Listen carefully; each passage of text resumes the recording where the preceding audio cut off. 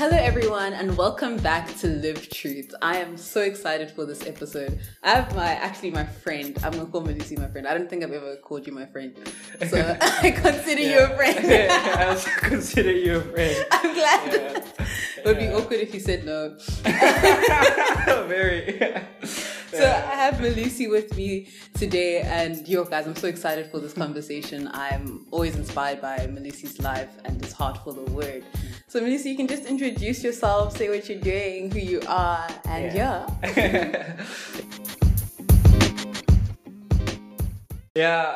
Hi everyone. My name is Melusi, and I am a third-year fine arts student at UCT. And I make art. I paint a lot. That's what I major in. And I think that sums me up.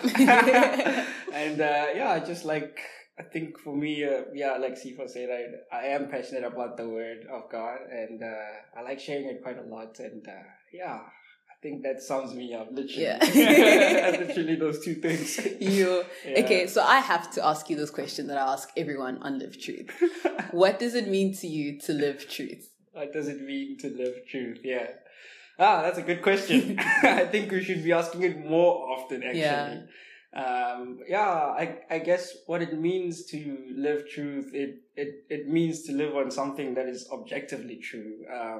Because I think we find ourselves in a world where everybody's seeking truth, and you hear terms like live your own truth, or, those kind of terms where it's like live your own truth is subjective. And so I think what it means to me to live truth is to ask myself what is true and what isn't. And if I am going to seek what's true, then I have to seek it not subjectively, but for what it actually is. Sure. I think, whenever someone wants to know or talk about truth, they should ask themselves what is true and what isn't true, not just subjectively, And when we seek truth, we shouldn't be seeking it for it to only be true to ourselves, but we should be seeking it to be true in and of itself. Sure. You know what I mean? Yeah. That's when we can actually live a sustainable life. Because I think the place that the world or we find ourselves in today is that the world is communicating that we should look deep down inside to find our true self. So if we sit down and we look deep down inside of ourselves and see how we feel about something, then that is who we are, and whatever we put out into the world based on how we feel is who we are. Yeah. But we know that our true feelings or how we truly feel about ourselves isn't always supposed to be celebrated, or isn't always something that's objective, you know. And in fact, the Bible says that how we truly feel inside is a lot of the things that cause problems in the world more than solutions, because our nature in and of itself is sinful. So if we were to base our whole existence on how we feel inside, then it's not based on firstly, it's not based on something that's sustainable. Yeah. And then secondly, our natural feelings are always selfish. So the Bible then teaches us to act opposed to how we feel inside, because then it's more about others than it is about ourselves, So if we learned anything, is that truth doesn't necessarily come from how we feel inside about something, but it comes to what's true. It comes down to what's true about the world and how the world really is, and the facts or anything that points to what's true about the world is actually found in Christianity itself. It really does point to what's true about the world and its need for a savior. And that's the problem that it solves. Yeah, man. And how did you get to that place where Christianity was like the objective truth for you? Out of everything. Out of everything. I just asked myself, is what makes Christianity true from every other religion or claims or anything that any other opposing views might claim? Sure. I came to realize that there is at least one thing that Christianity can claim that other religions can't claim, and it's what I said. Jesus came and he died and he rose up, and no other religion can claim that kind of thing. Or at least... And even prove it. It at the very least. You know what I'm saying? So, coming to, the evidence surrounding Christianity, I think that they differ in quality and veracity compared to other religions, because usually the underlying facts about other religions are usually non-existent or at very best made up, or just don't compare to the quality of the facts surrounding Christianity. So archaeologists, historians, even atheists agree on the facts surrounding Christianity. So when it comes to how it differs from every other view, I think it differs in drastic ways. Yeah. And also, like I said, this God came and put on human flesh just to identify with human beings and take their place and offer his life as a free gift to us. Yeah. So then obviously that makes me have hope. Because then if every other religion is fundamentally based on works, then I can't be saved in that sense. You know what I'm saying? Exactly. So because Christianity teaches that good people aren't saved, it's not that good people can't be saved. It's just that whatever we mean by what is good, that standard alone is enough to show us that we aren't that good person we describe. Yeah. Okay, look at it this way. Say I don't believe in the Bible or any religion at all. And then imagine I die today. Now, I find myself in heaven now.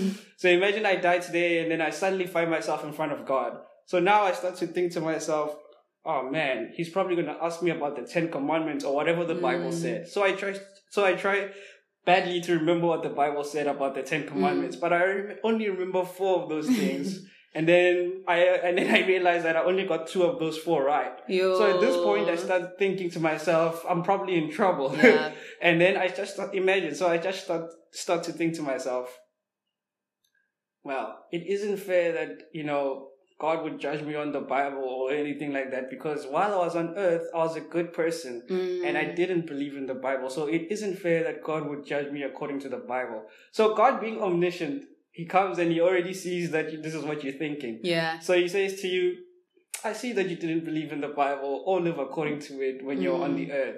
While you're on earth, you were a good person, right? Yeah. Then you agree to that. And then he says to you, I won't judge you according to the Bible. At this point, you give a huge sigh of relief because a huge burden has been lifted off your shoulder. But then he takes out a video recorder. And then he says to you, instead, I'm only going to judge you by the standard that you set for yourself. And the standards that you condemned other people by. Sure. And now you start to think yourself, okay, surely there isn't that many. Because as far as I'm concerned, I was a good person while I was on the earth. So you both sit there and he plays the videos starting from the very first one, and you both sit there watching video recordings of every time that you got morally outraged when someone else did something that you considered to be not good. So you both sit there and one by one he starts writing down each time that you got morally outraged or told someone, and maybe in different ways you told someone and said something like, you shouldn't do that, or you shouldn't tell other people how to live their lives, or things like that. So he starts to write all of them down. As soon as he writes the first one down, you're hoping that is all, but you see that the list keeps getting longer and longer. And then at the end of it, he stops and he hands you the video record or the list of things that you did wrong. So how bad do you think you would have done? I would have done horribly. Like, it's fine. Like, Lord, I didn't make it. I did not make the cut. You know what I'm saying? Yo. So even according to our own standards, we are not good. No. You know what I mean? So works or getting saved by performing good clearly doesn't save or solve any problem in the world necessarily. So every other religion teaches that you must fundamentally be saved by works or do something in order to get into heaven. Whereas in Christianity, God is the one who does the hard work of building a ladder from heaven down to earth, coming to save us and identify with human beings. And he offers us his life that was morally perfect and morally just as a gift. Yeah. So why wouldn't we take it? Exactly, right there. Man, that's crazy. And everyone can hear, like, right now how much wisdom you have. And, like, that's the one thing that I, like, know from you, is that, like, you study the word, and I can tell that is your foundation. But it's like, it's not a thing of, like, you just read, like, just, like, a random passage and then you carry on with life. But you really, like, take time to understand the word. And it's something that a lot of people in our generation don't do, unfortunately.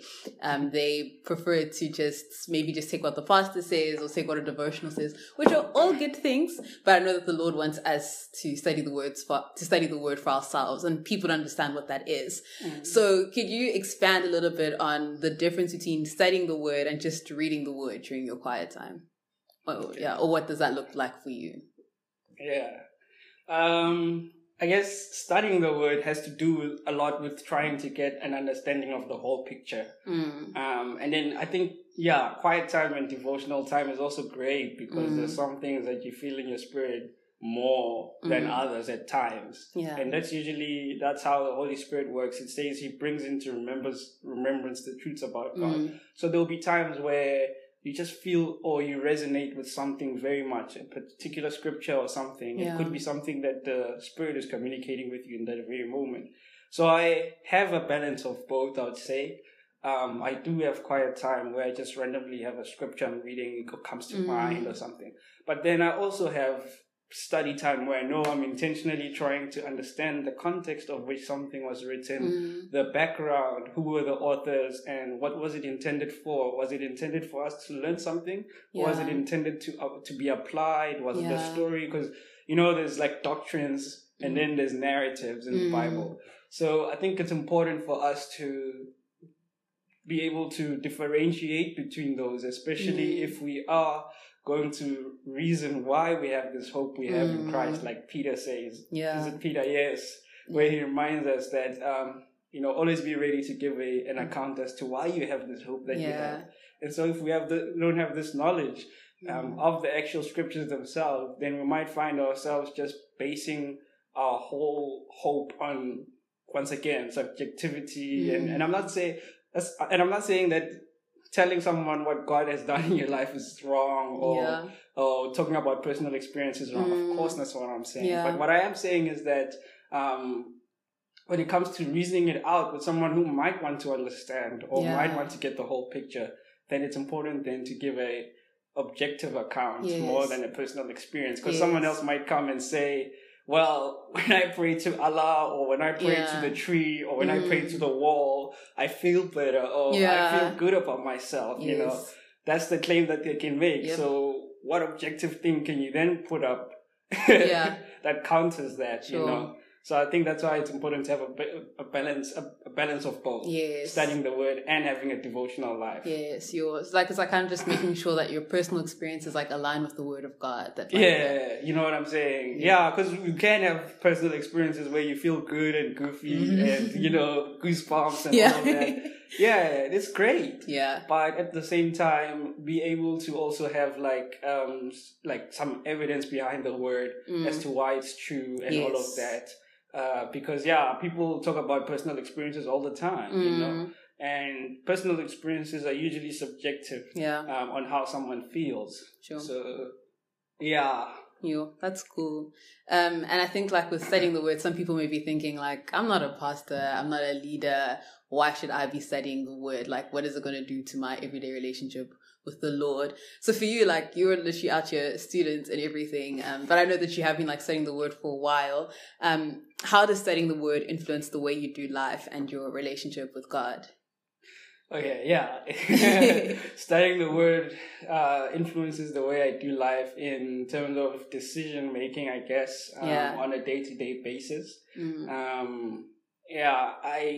I think it helps me in that it helps me to see the world in what is objectively true once again about it before I can make my own conclusions in terms of what I feel inside and looking deep down inside on what I conclude, studying the word helps me on a day-to-day basis in terms of like seeing the reality of God literally outside. Without the word, I don't think I'd be able to see the reality of God or the proof behind his existence and what points to his existence as well, or the existence of every other thing, it actually helps me to see things in not only in their physical sense, but also in their spiritual meaning as well, because we know that according to the Bible, many times it says that everything that happens in the natural also happens in the spiritual. Yes. So if you look at literally even the parables, Jesus used earthly things to tell a heavenly story. So like the way you see things is different because there's spiritual backing behind it, or the word behind it. You know what I mean? Yeah. I just look at, for example, the mountains outside and how true it is of what the scripture says about them. Like he has set the mountains in their place, and things like all of creation is constantly worshiping God. Then you go to the beach, and then waves are constantly roaring. Sure. And then what it says about how the waves die down at the sound of His name. When you look at, like, you go to an ocean, literally by the river bank, it falls down. Sure. And so, so you get to see these things from the truth of what they really mean, or what they are, why they were created, you know. Instead of just seeing them and thinking that everything is a coincidence, which is the case with most people. Sure. It's just like, oh, look how amazing that is, but there's no actual background to it at all, or anything like that. So it's important to read the word, because if the creator of the universe has written a letter to us, which is the Bible, giving us his truth about the world and its real state and its need for a savior, then I think it will be worth our time to just open it up and see what it says about the world and the about creation in general.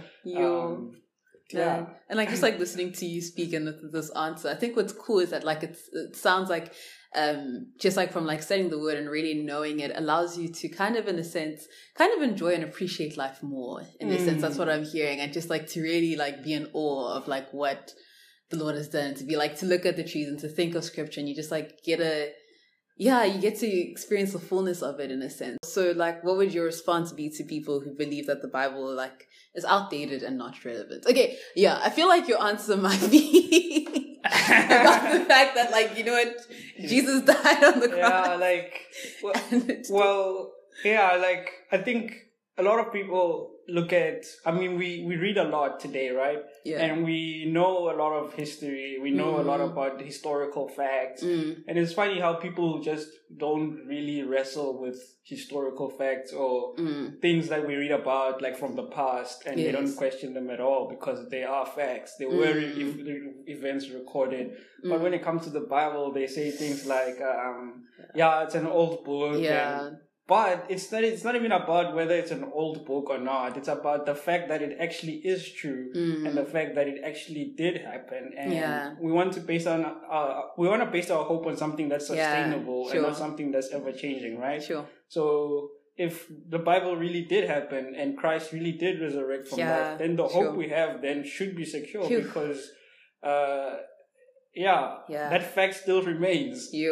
That he resurrected. And the whole hope of Christianity is that we too will be raised to life, just like as Christ was raised to life. And so that's our whole faith. It's we too will be raised to life, just as Christ was raised to life. And that's why we can look forward to the future, because we know that the truth of Christianity hasn't changed ever since, and it's still been the same. The promises of Christ still remain. A lot of the things that Paul was addressing in his letters was actually about hope for the future, because people had built up their faith on what God had done in the past, and they were also building up their faith on what God was doing at present, which was the love part. But then he also tells us how we should hold on to the truths of Christianity and hold on to these teachings, because for our Savior is coming again, and this time he's not coming again to save anyone or to be crucified. Or like, I was reading Hebrews recently, even last night, and how it talked about how, you know, Jesus is coming a second time, and this time he's coming to take all those who believe and have placed their faith in him, with him, to be in glory with him, you know. And that's a great hope, because so basically, now is the time where we should be placing our faith and seeking truth. Look, seeking truth. If anyone is not Christian or anyone doesn't believe in God, when they are seeking truth, one thing I should tell them is that when they are seeking truth, they be seeking truth for what is true and not just what is subjectively true to them. Yeah, and what makes them comfortable. You know what I mean? Yeah. So when we are presented with the fact, we'll take the facts as they are. Yes. And the fact is, this is what Christianity promises, that we will be raised to life, to life, eternal life with Christ, because he raised to life. And we can have that assurance, because whatever Jesus' claims was before he died were validated after he died. Yeah. You know what I mean? Because he did raise to life. Yes. So we have reason to believe that he's fully God and fully man. Yes. Before he died, he identified with human by having human nature. Yeah. And he was also fully God with the things that he did, the miracles, all of that. So we have reason to believe what he said, because he's the only one who raised to life and ascended to heaven. Yeah. And so, that should be proof enough for us to believe in what he says. Yeah. And to hold on to that. That's what he tells us. He says, hold on to this, and whoever holds up until the end will be saved. Yeah, sure. So if anything, we need to hold on. Yeah, I agree. You know what I mean? And I think with that, it's not, because yes, we can get saved, we can believe the word once, but then there's a thing of it's so easy for any of us to get deceived. We're human, people will say something, you're like, I know this kind of makes sense, but if you don't have a strong foundation in the word, then we'll easily fall away in a sense. And I don't want anyone who's listening to this who's in a place where they might actually still be shaky in their faith, where they're not sure that they can actually hold on to the faith, that they can hold on to believing that Jesus is real, that he's true and everything. How would you advise for them to actually start studying the word so that they can, that their faith can actually increase and grow in the word and in God? Yeah, if you're finding yourself in a shaky position or shaky ground or anything like that, I think just go ask yourself back, what made you believe in the first place? Just going back to the basics of Christianity. Yeah. Literally the basics is what I've been talking about right now. Yes. The basics is literally what I've been saying this whole simple time. Gospel. The simple gospel is that Jesus died and rose from the dead. Yeah. And if you are finding a hard time to believe that, then I think you can research historically if it's true and if it's recorded or not by virtually all historians once again.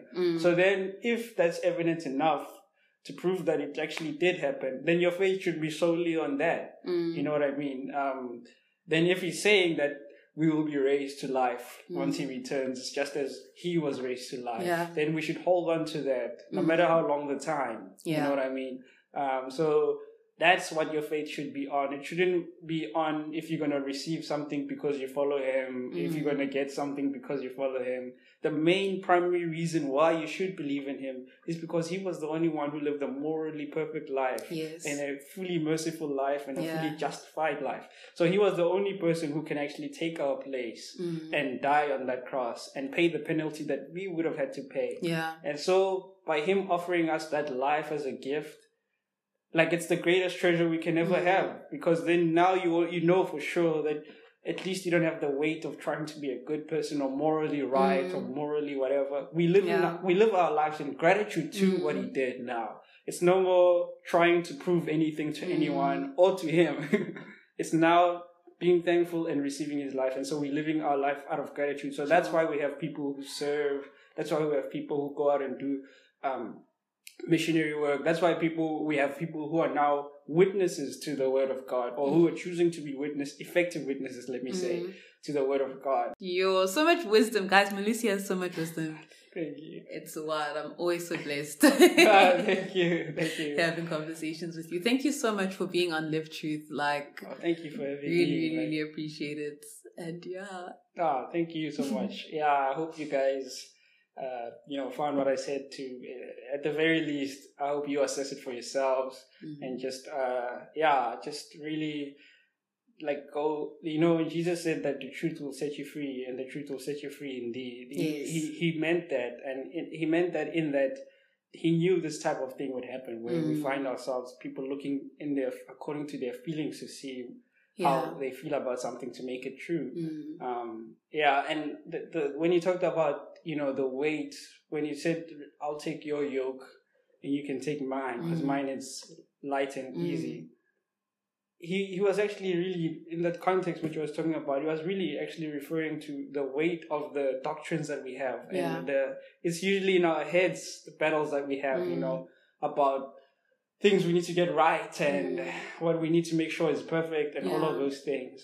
His truth then it gives us freedom, you know. It says that His Spirit brings us freedom. Yes. Then now we get to not sin, or the freedom that it brings us, like, man, it's so amazing. We get to actually not sin. We're not trying not to sin, but because of what we realize, what Christ has offered us, we actually realize we get not to sin. Instead, we get to live for Him. Now, you know what I mean? So it's crazy. Yeah, the Spirit really does set you free in that. It does. You know what I mean? Yeah. So you no longer are held to any theory or any, you know, philosophy of some sort. And it's amazing.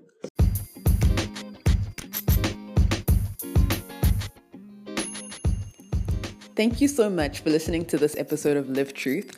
I hope that you guys were all inspired by Melusi to just really seek out truth from the Word. Like, that should be your foundation of truth. And if any truth that you believe about yourself, about life, about people, or God isn't in alignment with the Word of God, I think it's really such an awesome opportunity right now to actually sit down with the Lord and ask Him to show you in Scripture what is true about Him, what is true about the Word, what is true about yourself, and you will find it. So always remember to think truth, speak truth, and live truth.